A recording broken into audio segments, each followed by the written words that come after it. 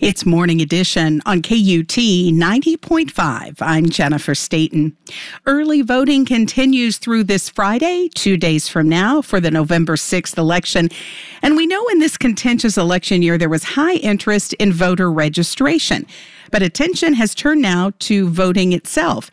Depending on which rating you look at, Texas ranks dead last or near the bottom in voter turnout. So during this election season, we've tried to make the process of voting less mysterious or daunting with resources and coverage on the air and online at KUT.org to help inform you both about the voting process and what's on the ballot. And that coverage continues now with our panel of 4 KUT reporters who will help us walk through exactly what's on the ballot and will answer some of the questions you have submitted about the voting process. So let's start with introductions, everybody. Who are you and what do you cover for KUT? Hi, I'm Audrey McGlinchey, and I cover City Hall for KUT. I'm Ashley Lopez. I cover politics and healthcare. I'm Saida Hassan. I cover development and affordability.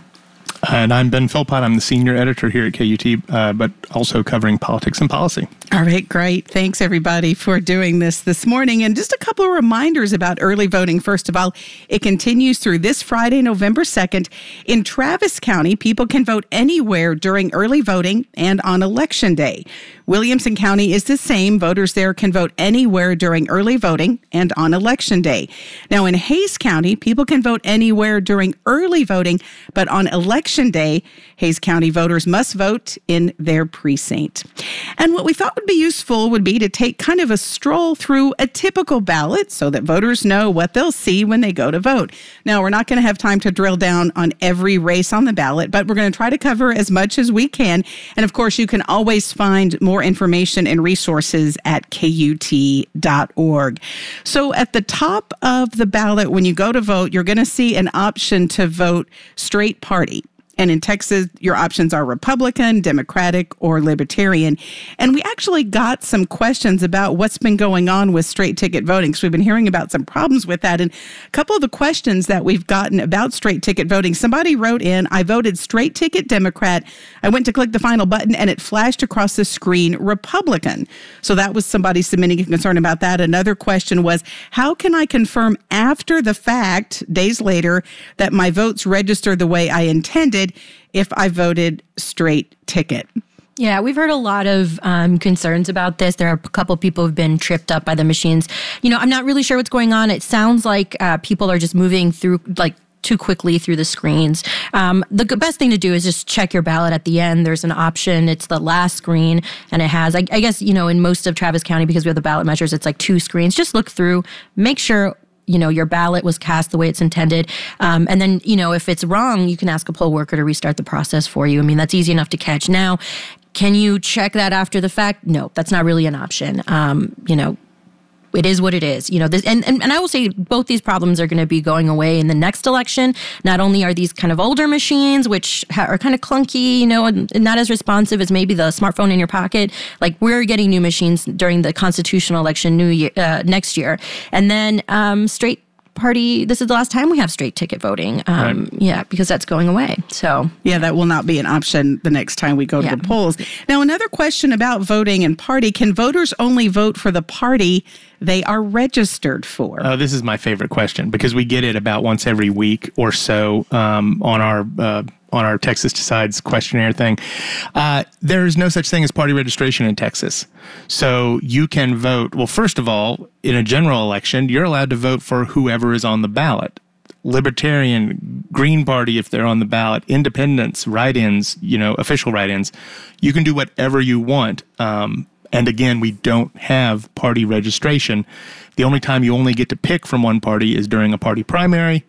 And then you decide which primary you're going to be voting in the first place, and then you just have that party to vote from. But when you register to vote in Texas, unlike some other states, you don't register with a party. No, we have everyone is allowed to go to whatever primary they want, and if they want to switch the next time there's a primary, they can without filling out a single bit of paperwork.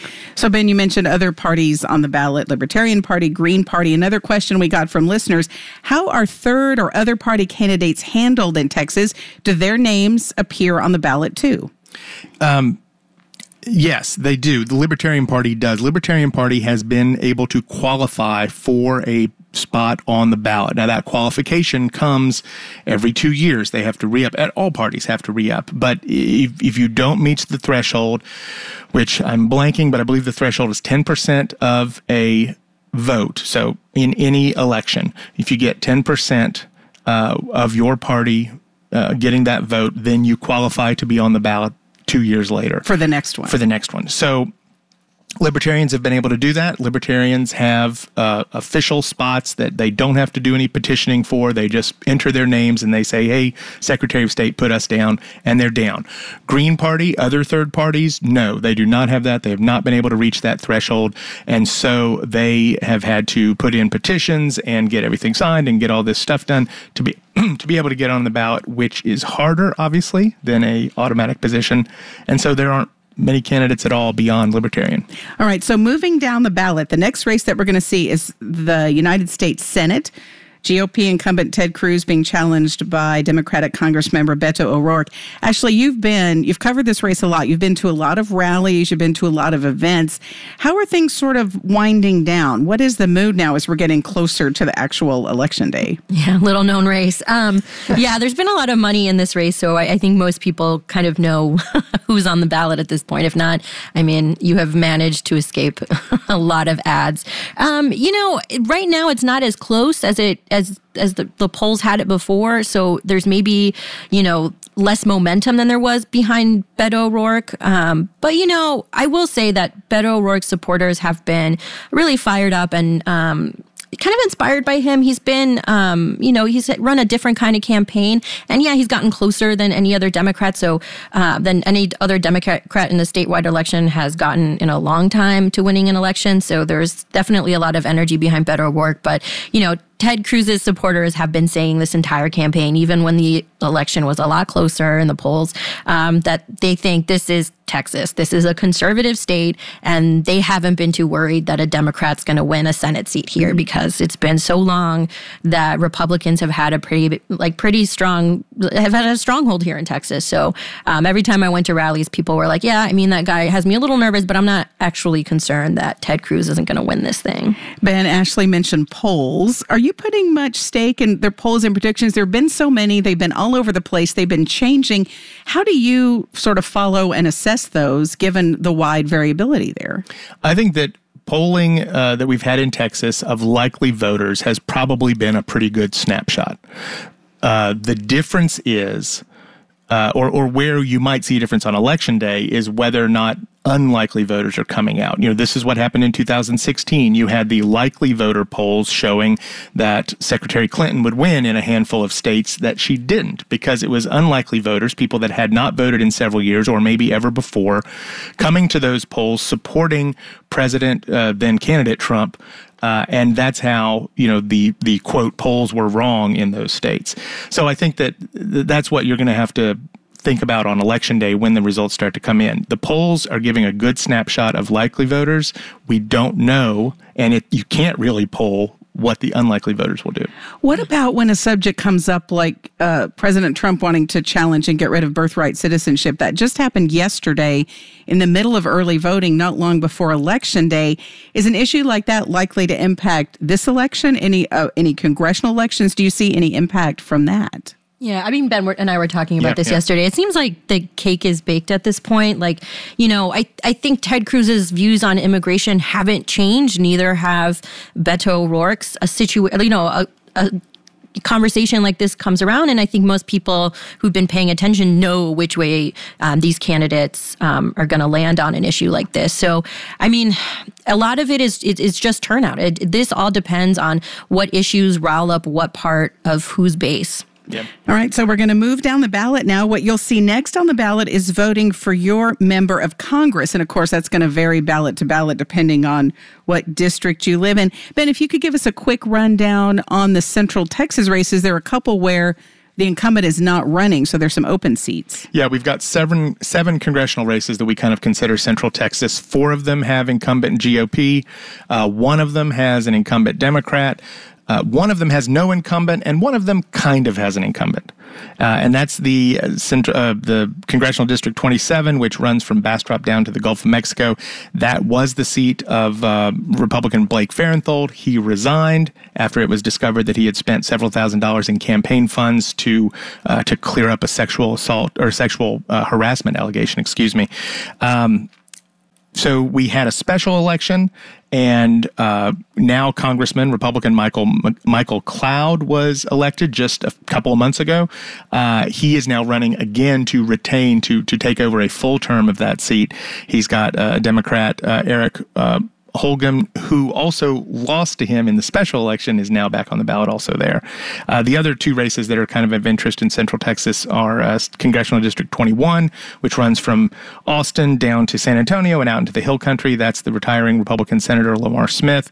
So we've got Republican Chip Roy, Democrat Joseph Kopser on the ballot, also a Libertarian Lee Santos. And there's a lot of money in that race, but it is a heavy Republican district. We'll see.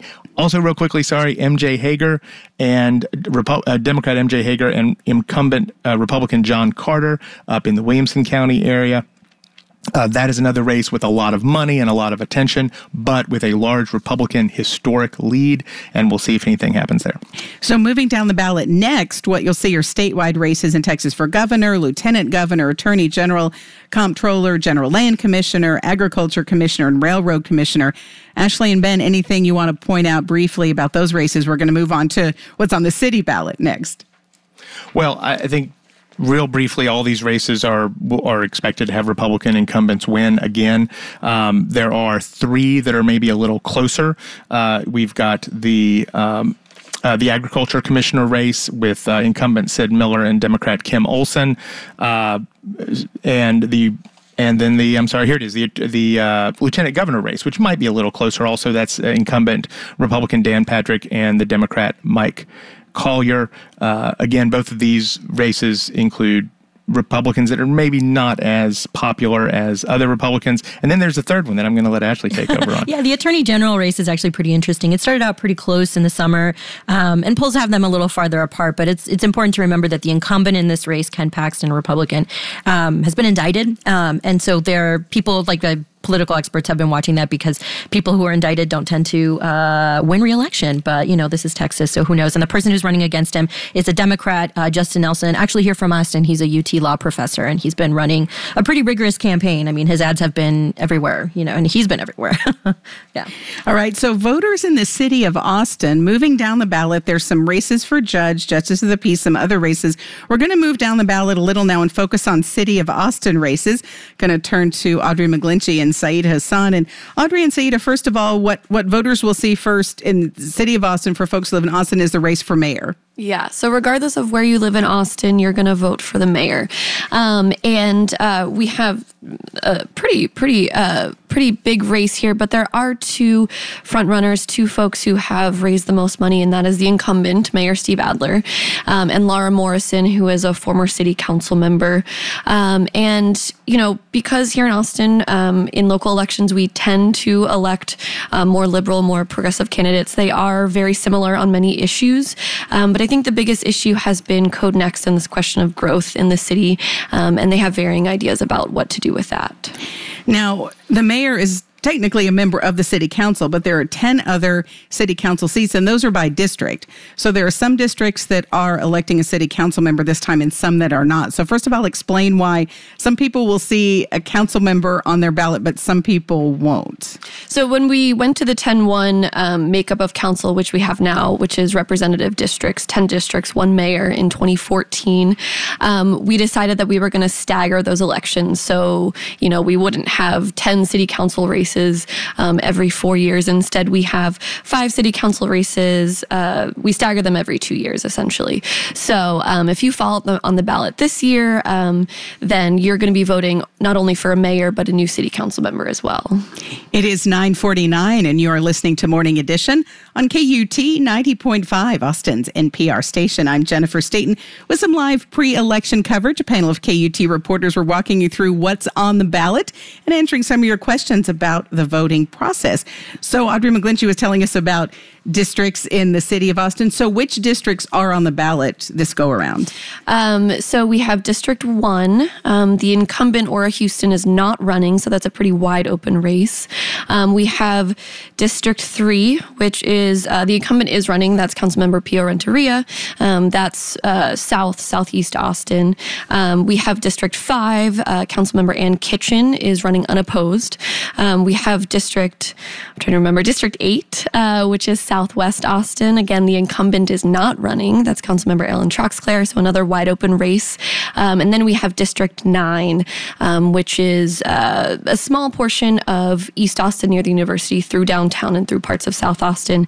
And the incumbent, Mayor Pro Tem Kathy Tovo, is running there. But she's had a bit of a challenger in Danielle Skidmore, who has outraced her, actually.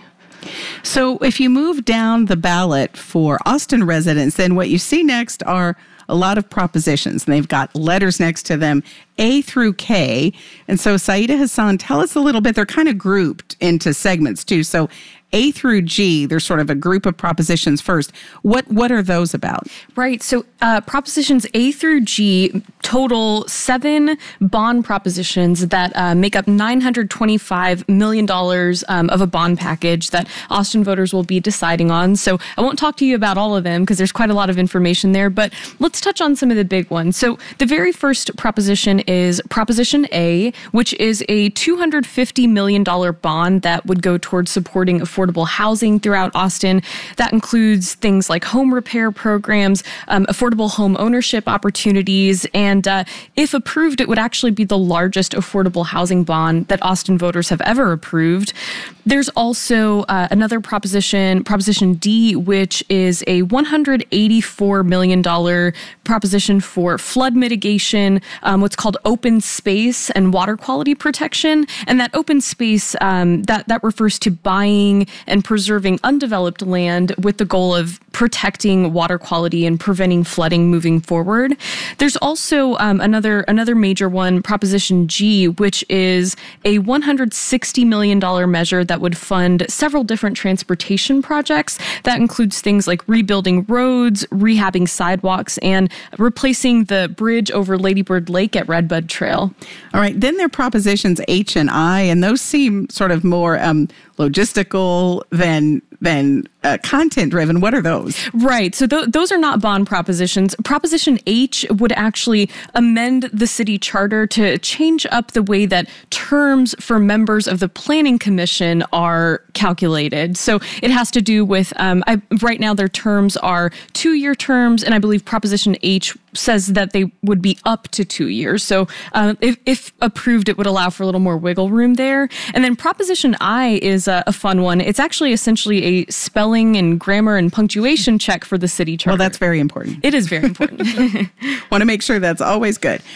Now, J and K, these are petition-driven propositions that are on the ballot about land development changes and also an audit and efficiency. Explain what J and K are about. Sure. So Proposition J came about when a group of citizens got a petition together, and they're asking a question saying, should every voter in the city of Austin have the right to approve or reject a comprehensive land development code rewrite? That's a lot of stuff. But basically what that means is Code Next, which is going through a bit of a transformation right now. But Code Next, which was an overhaul of our zoning laws in the city, if something like that, which typically comes about every few decades, if that should always go to a public vote. Proposition K asks if we should hire a third party to do an audit of every city department. We currently have a city auditor who goes department by department, but this is asking, should we spend the money to look at every department at once in the city? And would that also request that be done by an outside auditor as opposed to the city's auditor? Yeah, so it would be a third-party auditor. So those propositions, the bond proposition, other propositions, A through K on the ballot, we did get a question from a listener about sort of how these propositions work. And that question is, how common are the propositions on the ballot? So the listener went on to ask, if I vote against something this year, you could also ask the question, if I voted for something this year, however I voted, will it resurface again in the future? Do these propositions ever come back once we've seen them already? So with the bond propositions, they can come back whenever because they're initiated by council. Council votes and puts them on the ballot. We can see them again, as soon as possible in the next election. So if something like Saida mentioned, Prop A, the affordable housing bond, if that fails, that could come back as soon as possible. But with the citizen-initiated propositions, like Proposition J and K, where a group of people get together and they collect at least 20,000 signatures and submit it to the city clerk's office, that actually, if it's a proposition on the same subject, then that actually has to wait 2 years before coming back. And of course, you'd have to do a whole new petition drive. You can't use those same signatures. So the petition process would have to start all over from the beginning and go through that process. Yeah, and wait 2 years. So lots of things for City of Austin voters: mayor, some council seats, bond propositions, other propositions. Are there any other local propositions on ballots around Central Texas that some other voters might see? There is an interesting proposition in Round Rock on alcohol sales. The proposition essentially just says, to allow all different types of alcohol sales. And the reason they need this is if you look back at how their alcohol sales have been allowed over the decades, it's been kind of patchwork and piecemeal, and whoever happens to be applying for it may get a different law or may get a different approval than somebody that applied a decade earlier. So they've got something like 10 different ways that people have been allowed to serve alcohol in Round Rock, and they want to essentially wipe that off and make it one way that everyone is going to be ruled on this. And in our remaining time here, I want to go back and pick up something, Ashley. I want to ask this of you that's sort of sprinkled throughout the ballot. There are lots of races for judges on the ballot: State Supreme Court, Court of Criminal Appeals, Third Court of Appeals, district judges, county court at law. For people who are moving to Austin or who haven't voted before, they may find it unusual that there are judges on the ballot. Explain to us about electing judges in Texas and why that is the way that Texas does it. Yeah, Texas is actually doubly unique in that we elect judges for like the criminal appeals court that's statewide, and for the state Supreme Court, and these are all at large. And they're partisan. Like, that is not a thing that exists in a lot of other parts of the country. So, everybody in the state elects everyone who sits on those benches. And yeah, they're partisan elections, which is very rare. Actually, there was a lawsuit that came up last year, and I think it was taken out of court, or it might be an appeal. I actually should look that up. But there was an effort to actually get rid of that because the argument was that these at-large partisan elections kept Latinos from getting on the bench. So it's been around for a little while, but it's very unique, and the effect of what that has on who sits on the bench is an open question. But yeah, if you're new to Texas, this is a thing we do here. Ashley Lopez, Saida Hassan, Audrey McGlinchey, and Ben Philpott from KUT News. Thank you all so much for walking us through the ballot that voters will see this early voting and Election Day. There are 9 state house races and 3 state Senate races also in Central Texas. Thank you, Ben. Yes, we ran out of time. There's much more on the ballot that we didn't get to, but you can find much more information about that at KUT.org. Also want to thank Nadia Hamdan, Matt Largy, and Jake Perlman with KUT for helping put this together this morning. A reminder, early voting in the November 6th election runs through this Friday, November 2nd. Election Day is next Tuesday, November 6th. You can find lots more election and voting information at KUT.org. I'm Jennifer Staten, KUT News.